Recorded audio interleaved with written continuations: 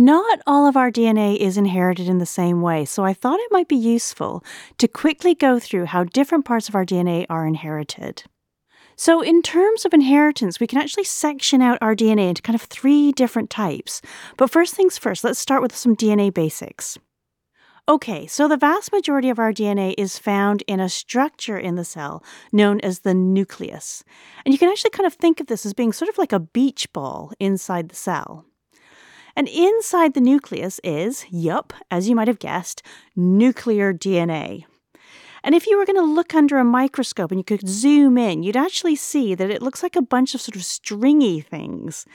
But if you were able to get in there and do a tidy, you'd see that these stringy things are actually packages known as chromosomes. And we've got 23 pairs of those. So sometimes the way I sort of explain this is actually it's a bit like having 23 bundles of wool that your mum has given you. You know, like the wool that you would use to do knitting? And to make this kind of easy in terms of separating out, let's say all the ones from your mum are one color. So let's say they're, yellow, and they're all different sizes. Now, the first bundle is quite a big ball of wool, and it's known as chromosome 1. The second one is a bit smaller than chromosome 1, and it's known as chromosome 2, and so on. And they descend in size all the way down to bundle number 22, which is really quite a small ball of wool.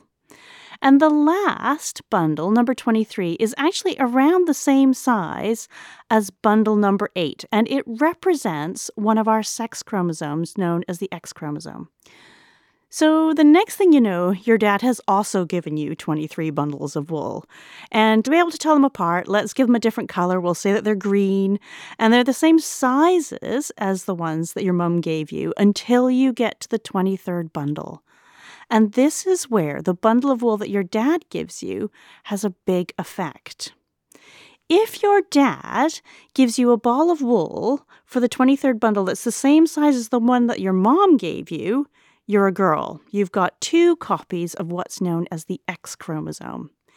However, if he gives you a really teeny ball of wool, then you are a boy. And that's because even though it's tiny, that little ball of wool represents the Y chromosome, which, putting it really simply, has on it the gene for maleness, which sends the developing fetus down the path to becoming a boy. So chromosome pair number 23 is therefore known as our sex chromosomes, because the combination that you get determines your sex. So now here you are sitting with 23 pairs of bundles of wool. Half of each pair comes from mum, the yellow one, and the other half, the green one, comes from dad. And the pairs number 1 to 22 are the same between men and women, and they're known as our autosomes. So in the egg that your mum had, which gave rise to you, were 22 balls of yellow-colored wool, chromosome pairs 1 to 22, and there was an X chromosome. And in the sperm which fertilized the egg, which went on to become you, were the 22 bundles of green wool, the other half of each pairs of the chromosomes.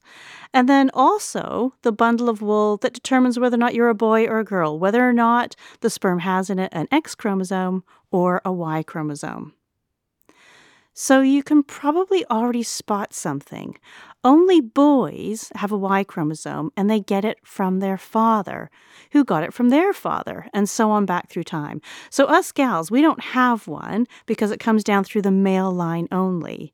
But the important thing to remember with this is that it can then only tell you about just one of your many, many lineages, that one which goes back through the male line.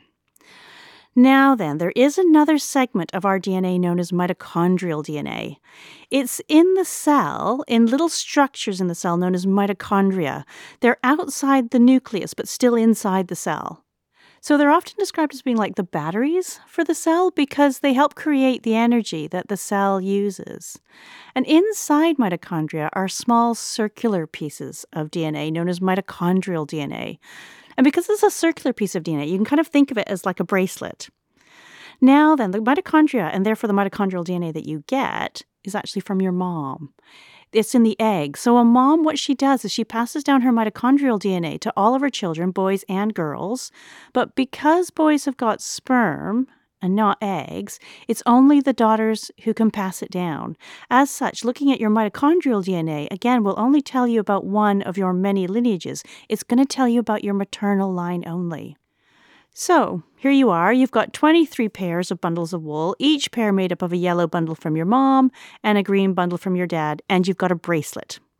So chromosome pairs number 1 to 22 are the same between men and women, and chromosome pair number 23 will either be 2 big bundles if you're a girl, and a big bundle and a little bundle if you're a boy. The Y chromosome can only travel down the male line. The bracelet of mitochondrial DNA that's given to you from your mom can only come down through the female line, and the rest of your DNA is a mixture of that comes from both parents.